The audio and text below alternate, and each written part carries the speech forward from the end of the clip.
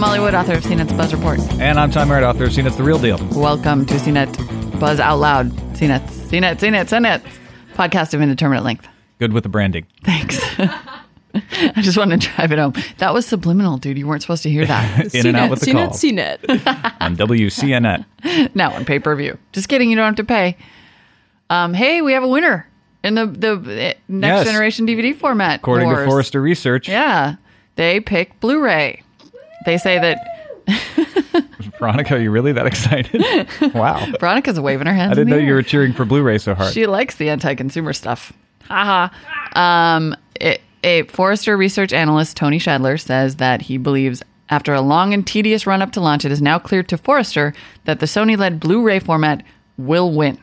This just after Bill Gates said HD DVD, the only way to go. Right. And Blu-ray is anti-consumer. And actually, I think the most interesting thing about this is the last paragraph in the news.com story where Shadler says that unless the HD DVD group abandons the field, unless they basically give up, then it will be another 2 years before consumers are confident enough of the winner to think about buying a new format DVD player. In the meantime, he says, they will expand their video-on-demand downloadable video and internet viewing habits. Tony, you can't declare a winner and then say no one's going to win because they're going to do all the other things that are going to turn out to be better than next-generation DVD formats. Yeah, fool. Well, it makes you wonder. I mean, if it is going to take 2 years for people to pick a winner, whichever it is, will there be one? Will there be a winner? Exactly. Will they get so used to video on demand and downloadable video that they just won't even care? Right. I mean, Blu-ray and HD DVD may be shooting themselves dead. Not in the foot. Yeah, exactly. In the heart. DED dead. Well, and the other thing I want to point out is that in format wars, the more restrictive format doesn't usually win. Unless they can, I mean, they don't win with consumers. For example, I think the biggest current format war that we're undergoing is the digital music format war. And MP3 is by far the clear winner and nobody's backing consumers. It. And nobody's backing it. And it's still winning because it is the most open format. Blu-ray, not at all the most open format. And in fact, on-demand downloadable video may prove to be the most open format for consumers. We need to get our hands on this Forrester story because I want to find out what we need to get our hands on Tony. Or Ted. Ted. Yeah. Oh, yeah. I called him Tony like 3 times. I just like picking things Ted. and cheering for them. Like the Red Sox. Hey. You watch it. But no, I want to find out, what obviously a lot of thought went into this. Ted didn't wake up one morning and just go, right. Blu-ray. I mean, they might do it like that over got some Forrester. reasoning, I don't know. So. Andrea just walked in. She's our booker. So now we got one, Ted Shadler. Ted, we want you on the show. But yeah, I want to find out more because I would have thought either even Too Close to Call or HD DVD. Given the fact that it is more open. Right. And because VHS won, even though it was the lesser quality format, because it was easier to use. Open. Well, and HD DVD, the most important thing that I think has not been pointed out in this article is that HD DVD is backward compatible in terms of your hardware. Huge. You can use it with your existing hardware. Blu-ray is the format that is going to make you buy new hardware, make you buy only their DVDs so that you can watch them on that hardware, be totally restrictive in terms of what you can do with that content, i.e. you'll only ever be able to watch it on a disc. I just don't see consumers rushing to embrace this technology, even if all the companies do. It begs the question, why Blu-ray? I like buying new things. A very good point, Veronica. And hence why you're an Apple fan. New stuff. Oh. Why are you out to get me tonight? 2 strikes. I could just delete you from the podcast. I know, exactly. I got to be careful here. Speaking of Apple. That podcast was so weird. Molly was talking to herself. Speaking of Apple, was I right or was I right? Just late about the new PowerBooks. You got to believe. Yeah, there are now a new Power Mac G5 Quad with a 2.5 gigahertz dual core PowerPC G5 processor. 2 of them. That's what makes it a quad. And 2 dual cores. Which has 2 of them, that's right. And then there is also a new There's a new PowerBook. Book G4. Updates to the new... But you know what? What are the updates to the PowerBook? I don't know. It's still a G4, which is kind of annoying.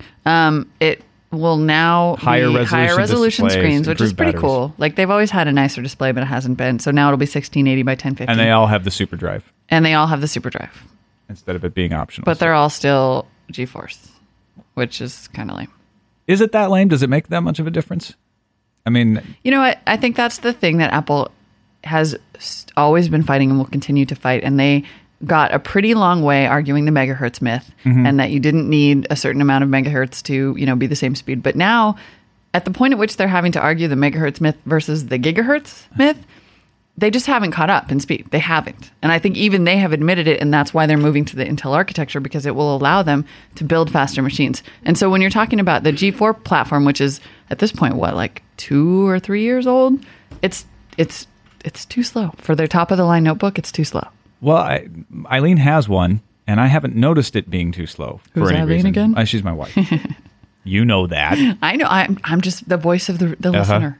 But it's not too slow to use, but it's too slow to spend $2,500 on. I can get a really fast PC notebook for $2,500. But then it's not then you don't have OS 10. Which at this point, super. Uh-huh. Me and OS 10 are not getting along. Why? We'll talk about it later. They're having a fight. We can't talk about it. We're having a big, huge fight. So it's like, do you wait until the Intel laptops come out? I don't know, because then you can't buy the first generation Intel laptop either, because it's not going to be good. It's going to be all buggy. Yeah, I know. I really, really want a laptop, and I don't know if I want to wait until the Intel chips come out. Get a ThinkPad. Yeah. I have to say, I think I'm going to get like a tricked out, ultra portable, super fast PC. Yeah, notebook. I'm going to get crap for this, but I've kind of been thinking about it myself because I want a laptop really badly, and I want something to lug around, and it'll primarily probably be a work laptop, and I know. It just makes more sense. I know. Ooh, it really makes does. me sad in my heart. This is something for people to sound off on. Yeah. Is this new announcement enough to keep you from buying a new Apple? Because it doesn't fulfill your expectations, or do you like this? Or, I mean, if you were never the person to buy an Apple anyway, we don't need to hear about that. But buzz at CNet.com, 1-800-616-CNET. Yeah, because in my case, this very specifically will keep me from buying an Apple notebook. All right. Expecting the upgrade kept me from buying it in the first place, and I bought the Mac Mini, which, to be honest, I don't think I'm going to keep. And then I think I'm going to buy a PC notebook.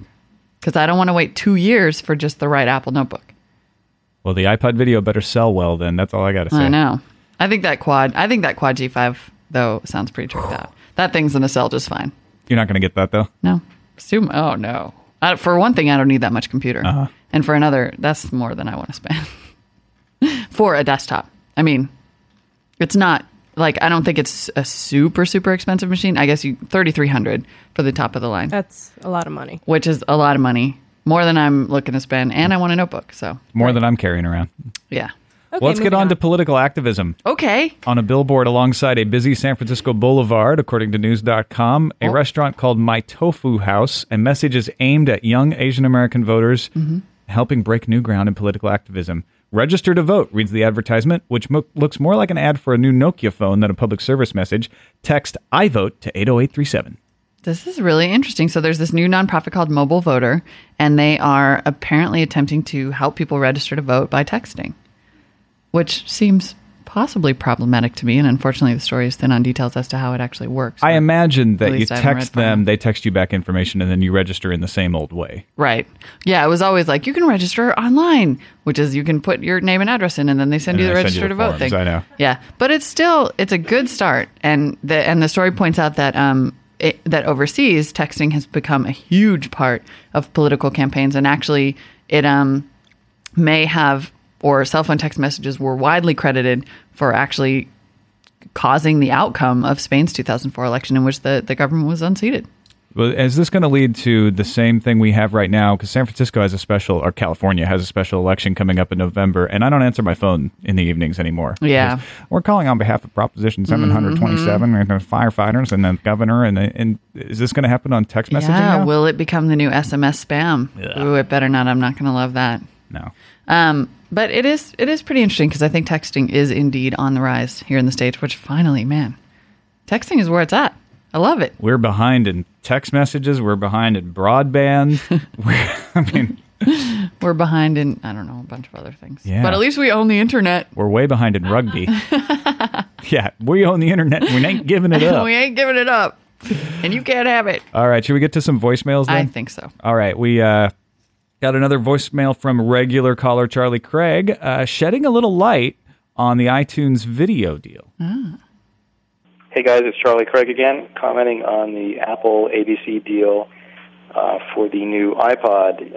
You may not know this, but I'm a TV writer-producer in Los Angeles, and one thing that was kind of blown over in this deal so far is the lack of agreement that ABC has made on any residual issue for the TV episodes that they'll be selling through the website. I mean, when an episode that I or any other Writers Guild member has written is rerun on United States television or is sold and aired on foreign television or is released on DVD, the writer, director, and the actors in that show get a small percentage. I mean, it's a tiny percentage, actually, but it is a percentage nonetheless, and no such agreement was made for the sale of these ABC shows through iTunes. So that resulted yesterday in the unions here in Los Angeles who represent actors and writers and directors offering a joint call for talks to make sure that their members get a cut of this money. ABC says they'll welcome a dialogue, no word, of course, from Apple yet. So we'll see. I just think it's interesting to see what happens. Love your show. See you later. Bye. Very interesting. I had not thought of that. That is not something I had thought of either. And apparently this goes along with another story I saw about affiliates getting upset. Oh, you beat me to it. I was just going to bring that up. ABC put this into effect without consulting the ABC local affiliates who get revenue, obviously, from primetime programming. And who in this case will get BuzzCast. So this is an alternate distribution deal to them. And they are supposed to be made aware of any alternate distribution deals, such as syndication. But this is a different one. Is that a lawsuit I smell? Yeah, I don't know. I don't know how those affiliate agreements work, and they probably don't want to push it too far because they don't want ABC to dump them. I know. I think the way my suspicion is that the way those affiliate groups contracts work is that the affiliates just have to whine. Yeah, the networks usually they win. have all the power there. But now we add the writers in here. There's probably other unions who are also like, wait a minute. What about residuals? Is an interesting topic. It is. Maybe very we should even have Charlie on. I would love to get Bob Iger on from Disney. Oh, yeah. That guy gets it. We need to have somebody explain this. Yeah. All right. We got another call from Rick. Hey, this is Rick, and I just wanted to say that as far as the question, Yahoo versus AIM versus MSN, I'm blind, and a lot of blind people that I know use MSN Messenger. One of the reasons is that JAWS for Windows, the primary screen reading program, has script hotkeys to perform such actions as reading current message and reading back to like 5 messages before, and as well as some other things. So it's easier to use. So the blind community is definitely more MSN Messenger prone than AIM. All right, man. I don't have anything funny to say. Under too much stress. Thought I'd put this in. Take it easy. Good guys.